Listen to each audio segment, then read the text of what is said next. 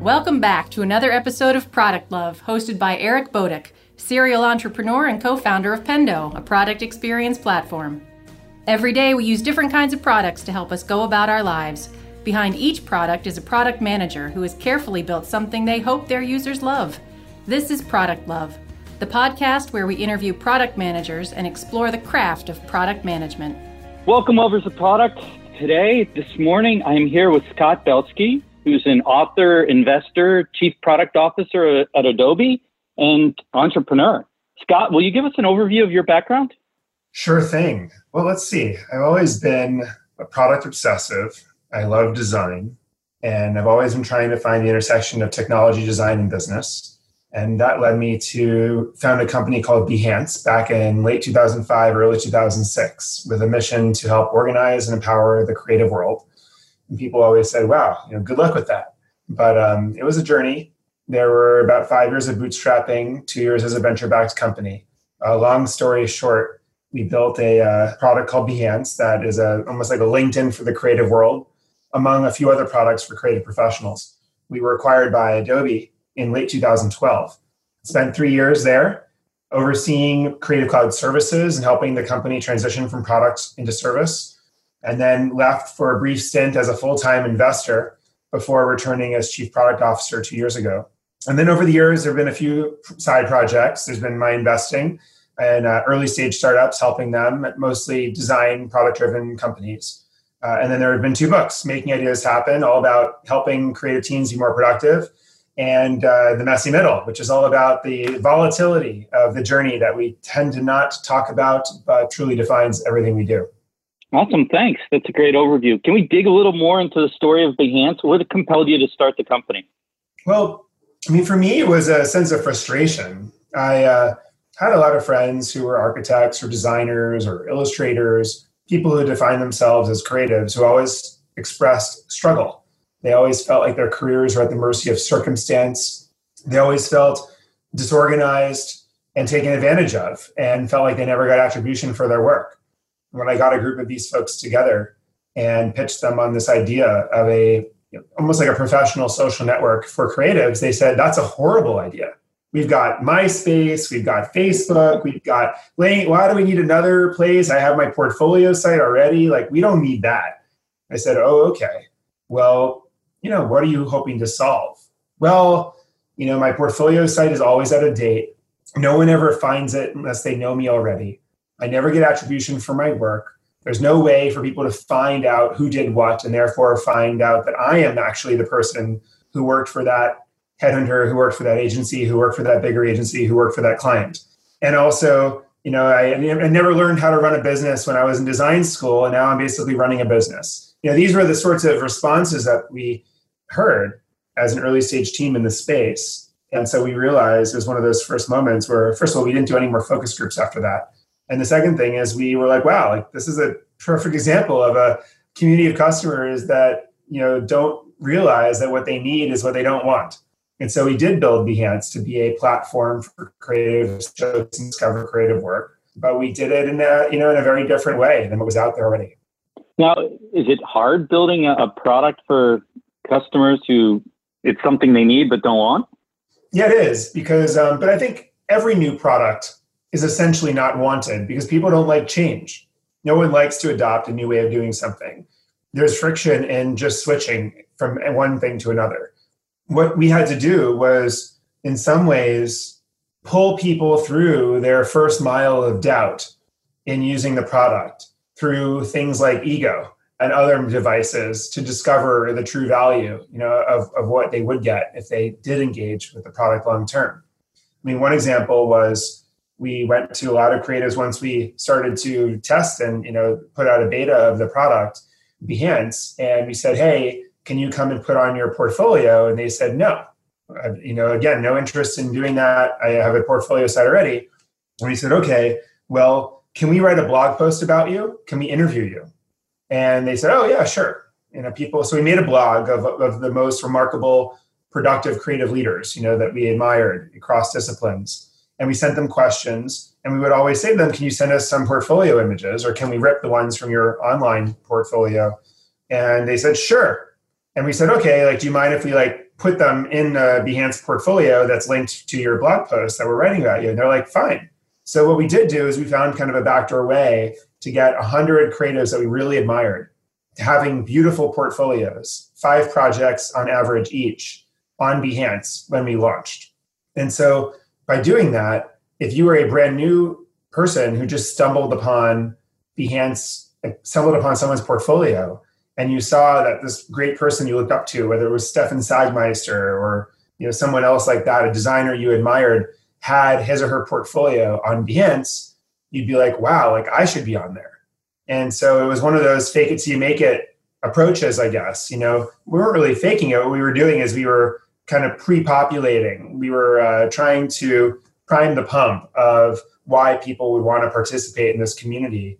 And it took a lot of hand-holding. And one of the things I learned at that point in time was that while the science of business is scaling, the art of business is the things that don't scale. And that the best businesses in their very earliest stages are remarkably unscalable. They're doing things like what we did, writing a blog post for every single customer and manually doing their portfolio for them so that those portfolio was set the bit for what everyone else would do. When Airbnb hired photographers to go and shoot, photos of every single apartment that was listed on Airbnb at a time where they were competing with Craigslist, that was not scalable either. But by doing so, they set the bit for how everyone else should photograph their space when they put it on Airbnb. And so we got to find those kind of non-scalable things to prime the pump of our products.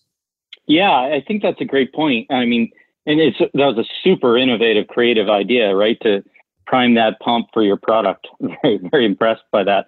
And it brings up an interesting thing. Like a lot of entrepreneurs, when I'm talking to them, they're like, well, we could do this to get early customers, but it doesn't scale. I think people need to not worry about that in the early days, right? Yeah, I think I like to say we should all nail it before we scale it. And what does that mean? It means having incredible product market fit with 100 people that you really know get your product now and are perfect types of customers and whatever else. And I as an investor, I would far prefer meeting a team that has 1,000 users of their product with a 50% daily active user, situation than a company with 5 million customers with infrequent or very poor retention. So yeah, absolutely. I think retention is one of those overlooked metrics for product teams and product leaders where they feel like retention is someone else's problem, but it's really a huge indicator of the strength and the value of their product, right? It is. I mean, at the end of the day, there's no better measure in the value someone's getting than whether or not they come back. I think the only exception to that would be dating apps, but otherwise that holds true. So you talked about Behance being bootstrapped for a couple of years, I think 5, right? And, not an easy time for startups, not the worst of times probably, but not an easy time. What does product management look like at a bootstrap company? Talk to me through the process of bootstrapping and getting to that scale. Well, I mean, the bootstrap nature of it really just means you're living within some severe constraints. And whenever you are kind of limited in some way, you always seek to refactor before you hire. And that was a saying that my head of operations, Will, would say when teams would come saying, we need more community managers because we have double the number of members now. It's like, well, we're not going to double the community management team every time we double the user base. Like, what's your plan to refactor the way you do things? Do that first. And then they would do it, and then they would be fine, and they'd come back, and we'd probably have to do that one more time, and then they'd come back, and the third time it would be like, okay, let's add a few more people to the team. I think that when you live within the constraints of being bootstrapped, you're forced to do that in a very healthy way. It's when you have a lot of money from an infusion from venture capital that you start to say, oh, no, we'll just throw more people, we'll throw more people, we'll throw more people. And you can end up with a very bloated organization that is very inefficient. So there are a lot of benefits, I think, to bootstrapping. The other one is that you hire people for the right reasons. I mean, we were hiring people. We were not the best salary by any means. In fact, we weren't able to pay very well, but we would give equity. And I would tell the team, listen, it's up to you. We can either keep making equity grants every year across the entire team, or we can give that equity to an investor and have more cash and then pay you better, but not give equity. What do you want to do? And it was a very open discussion with the team because I wanted us to all own our own outcomes and I wanted to keep us together. And fortunately, we had a lot of people who said, hey, listen, like these are my expenses. I mean, the conversation with my employees was literally that, like, what should we be paying? And then you can choose the balance between if you want a little less cash and more equity, or you want more equity and you let me know. So there was that nuance, and that attracts a person who has a lot of faith in the business. Someone who's just trying to get a better salary would never work with us. That was for sure. But there were also consequences. I think that there were periods of time during Behance in that 5 years of bootstrapping where we had really stalled our growth because we were not willing to invest sufficiently in the business. And we still were able to figure it out. It just took longer. And so there were, I call them the lost years of Behance. Like in the middle, there were some periods of sideways motion where I don't feel like we really materially improved the business. Yeah, that messy middle, so to speak, to steal a term. So we'll get back to that. But from there, you went and you're now CPO at Adobe, right? A much larger company, and a startup is by definition, I guess, obvious definition. Talk to me a little bit about the challenges you had scaling during that whole process. And I know you had a brief stint where you went in and did some external investing too as a venture partner. But talk to me about, your challenges scaling from, running product at a small company or running a startup to, running product at a company the size of Adobe. And then also, talk to me about how the organization scales and changes. So both personal and organizational scale. Yeah. Well, I think when I first came into Adobe, and I was still in charge of Behance. And then after my first year there, I was given the opportunity to take on the kind of nascent mobile and services efforts of the company. That was the first time where I was now managing, instead of 80 people, I was managing 500 people. And very different mindset. You're very much setting flags, and then you're gathering or hiring road builders to those flags. And then you have to pick a few of the things that you want to get in the weeds on that you really think you can add a special level of value to. But otherwise, really, it's about people. And I think the humbling thing you realize when you're leading a larger organization is that, because at Behance, I always ran product myself. Like we didn't have a PM. Whereas, now in my role here, I can spend all day meeting with teams doing product reviews, but there's no better use of my time than finding a great person for the right job and empowering them to do it. And I've seen that time and time again, where placing the right person and setting them up to succeed is 10 times more powerful than any possibilities, any potential I have to make the product better. And it's somewhat frustrating because I love being a product person and I love thinking I can go in and make a big difference. But in a scale of this size, I can only, again, help plant that flag. And I can help drive alignment across the teams. That's another big job that you have in a big organization, is you're always trying to drive alignment. And I think that every day, my day is spent identifying misalignments and fixing them with the right people, fixing them with the right conversations. And sometimes I have to help get the right prototype made and present it to the right people in the right context. But that's the job. It's very, very different. And I'm having fun because I'm in a new kind of terrain for myself. I mean, now I have an organization of a couple thousand people, and that's at a different level. Everything I said is even more true. So it's fun, but I love the products, I love the customers, and that's what drives me every day. Where do you think product leaders struggle in making that transition from, like you said, being able to be more hands-on with more things to more setting the flags and hiring the right people to pave the roads? What are the struggles with that?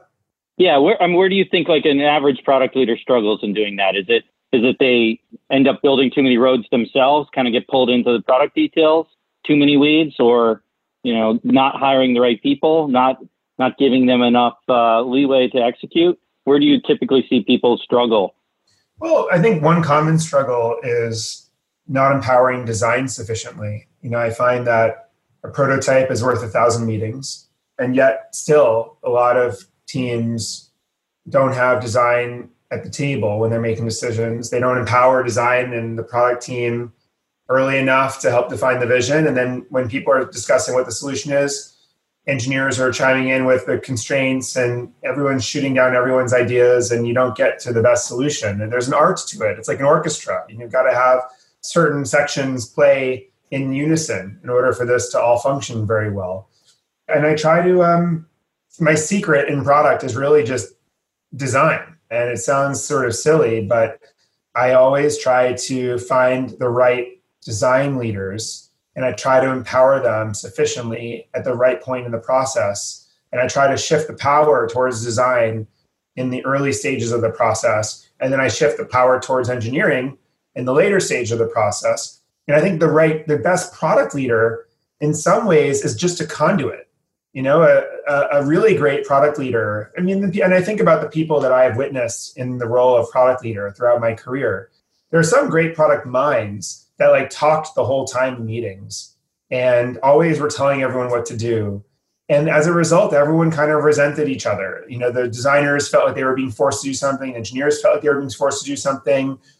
Some of the most effective product leaders don't say much at all. They're conduits that are always working behind the scenes to get people aligned, and then they get the designers, engineers, and all the necessary people working together, and they're sort of conductors, but they're able to sit back. And I would like to, I always strive to be more like that. I like that. One of the things you mentioned was getting down in the weeds. So you pick some areas to get involved in and get into the weeds on. How do you pick those areas? Is it a matter of business or company need? Is it a matter of your strengths or your areas of interest, or is it a kind of a mix? My litmus test for getting involved with the company has always been about, is it playing in a space that's sort of in something I'm thinking about? Is it a thread that I'm pulling? Are these people that I would want to work for?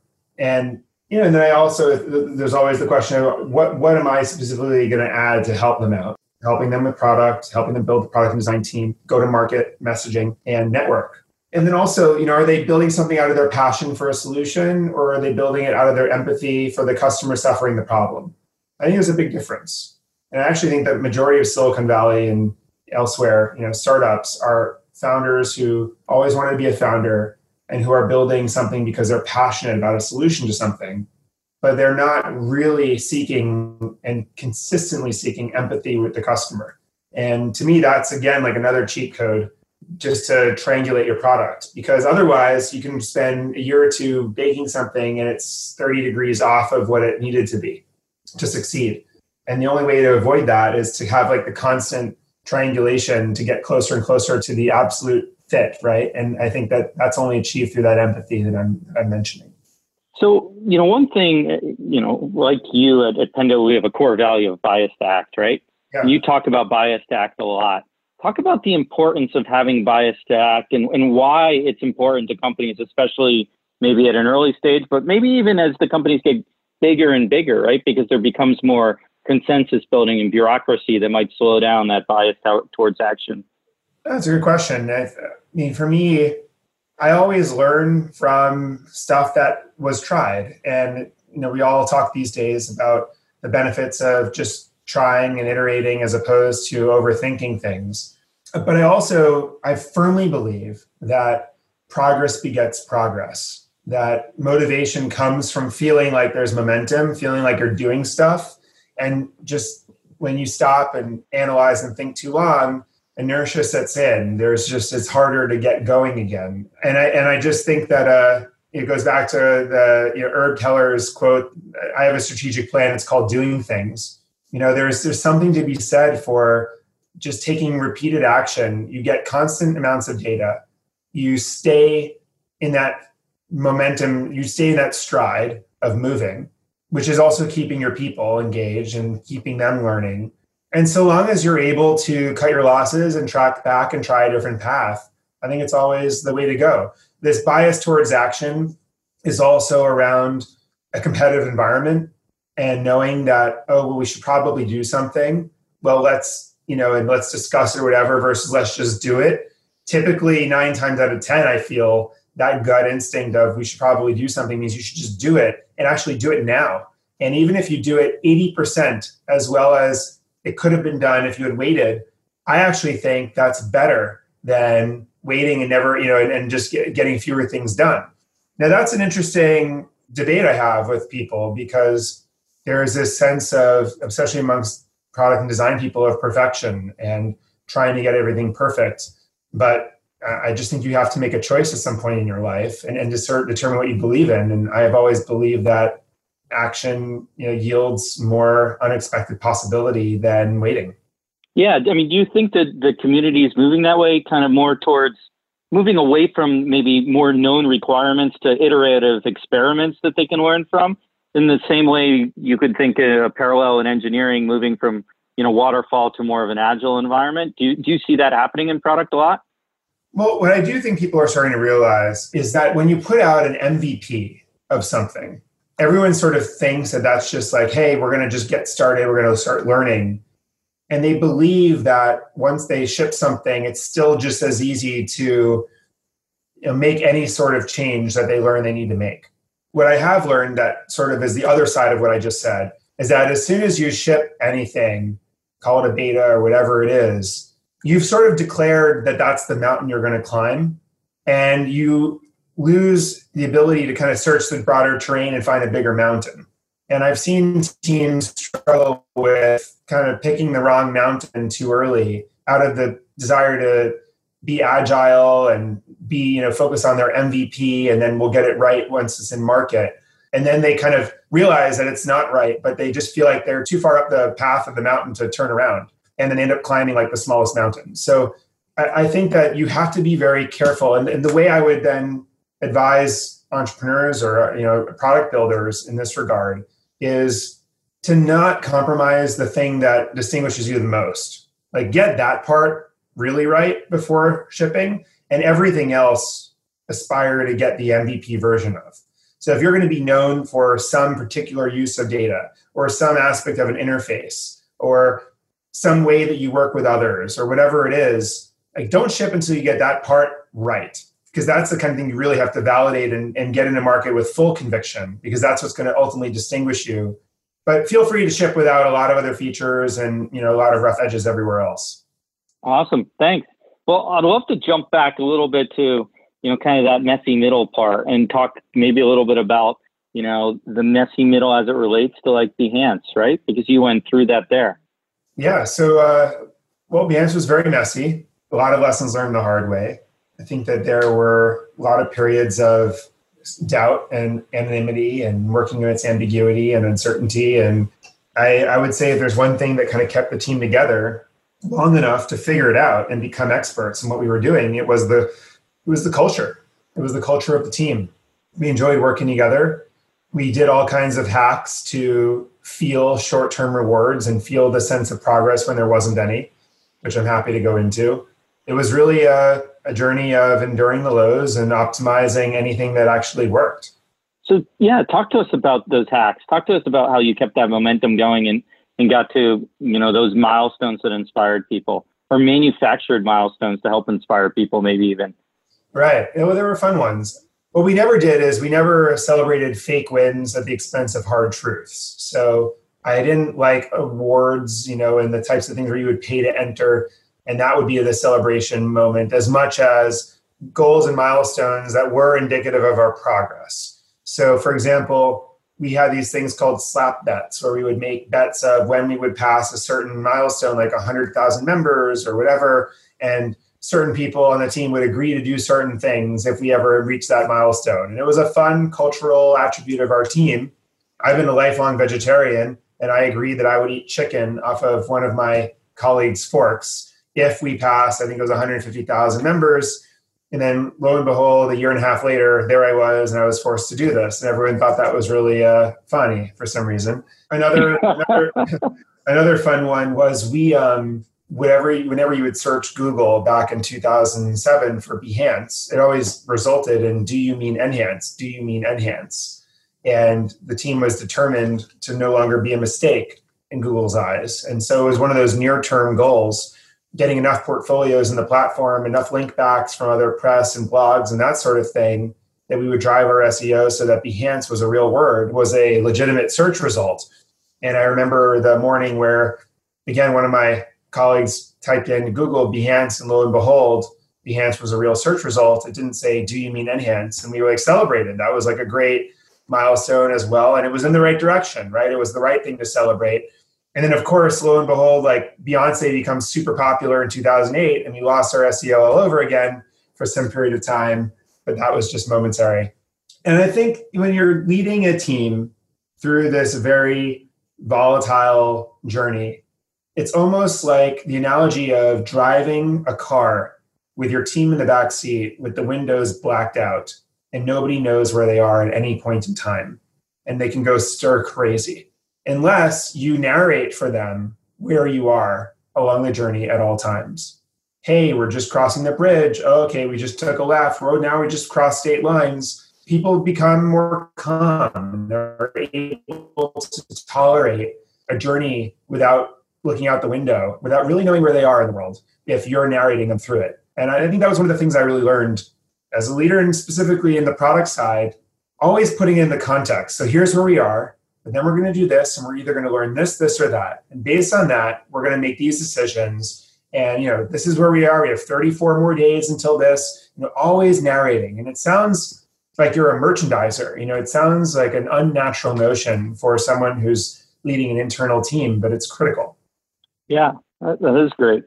That triggered a thought with me, right? Going back to kind of the earliest stages when people are like, they're like, oh, you started a startup, the hard part's out of the way. Like, that's the hardest part, is getting started. And my internal reaction is always, you're absolutely crazy. It's like, how do you get from actually starting something to creating something? What's your response to that too? I'd love to hear what you think when people are like, oh yeah, getting started is the hardest part. It kind of goes back, I guess, into this concept of your earlier book of like making ideas happen, kind of touches on all of those components too, right? Yeah, getting started is hard. And I think psychologically, Seth Godin calls it the lizard brain. It's the part of us that always shuns away from anything new and tries to stay close to what's familiar. And the power of the lizard brain is that we all have it, because that's lizards, we all came from lizards, and that's essentially, we all have this part of our brain that is a fear mechanism that makes us instinctually run away from something. And that's always a reason to wait. It's always a reason to not start. It's always a reason to say, oh, I need to wait for a better time. I need to wait for a better opportunity, maybe next year. And I think that's why so many great ideas are conceived and lost in the minds of creative geniuses every day. It's because we always find a reason to not do it. And I think that there's something to be said about psychologically, taking that leap, because then suddenly you go into a resourceful mode. Your ancestral brain works for you rather than against you. Once you've taken that leap, now it's like, okay, I got to make this work. As opposed to before you take the leap, you're always, finding a reason to definitely not leap. Yeah, I can understand that. So it comes, very clear from talking to you that you're very passionate about creativity and innovation. And there's always an argument that product managers should be more subject matter experts or even sometimes technically inclined. But how and why should PMs embrace their creativity more? Well, I think every product in the world pretty much becomes antiquated at some point and is disrupted by something else. And the age-old question is, why do products and dedicated teams that are passionate about the problems they're solving, how could they let that happen? How could they let another product that has obviously less market share and less domain expertise and less experience, whatever else, suddenly come and replace a incumbent product? And the only answer is a lack of creativity, a lack of seeing the edge that will someday become the center. And I guess the problem for a product leader is that when your center is so big and it's so thriving and it's so successful, and so your product is right at the center of where all the action is, it's extraordinarily hard to even care about the edges, even if you notice them. And the edges are where small teams, individuals can start to tinker unnoticed and explore. And then of all of the hundreds of edges that are explored, one of them ends up becoming the future center. And then the whole process repeats itself again. How do you defy that? I think it's a few things. One, it's this insistence on maintaining simplicity and empathy with the customer, which is very easy to lose as a product becomes successful.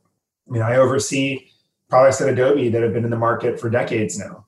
And Photoshop is a super simple product in its earliest incarnation. And then it just got more and more complicated and powerful and accommodative of its power users to the point where a lot of new people would open up Photoshop and really struggle to use this product. And then is the answer to make Photoshop more accessible to more people without alienating its power users? Or is the answer to make new versions of Photoshop or even entirely new products that accommodate some of the same tasks in modern ways for a different type of customer? Either we'll do it or somebody else will. In fact, a lot of people are, and it's very competitive right now. So I think that's the purpose of creativity innovation is staying curious about those edges that could someday become the center, allocating resources to exploring them, and recognizing when you need to change everything. So if we look at qualities of effective product managers, people that are going to drive this creativity, this innovation in both, push existing companies along and create new companies, what should those qualities be? What qualities do you look for in effective product managers? Well, I look for people that got the emotional and the empathy side of the equation.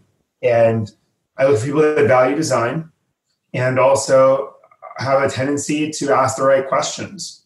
And I think that asking the right questions, a great product manager knows which questions to ask on the go-to-market side, on the design side, on the engineering side, on the architecture side, and the project management side.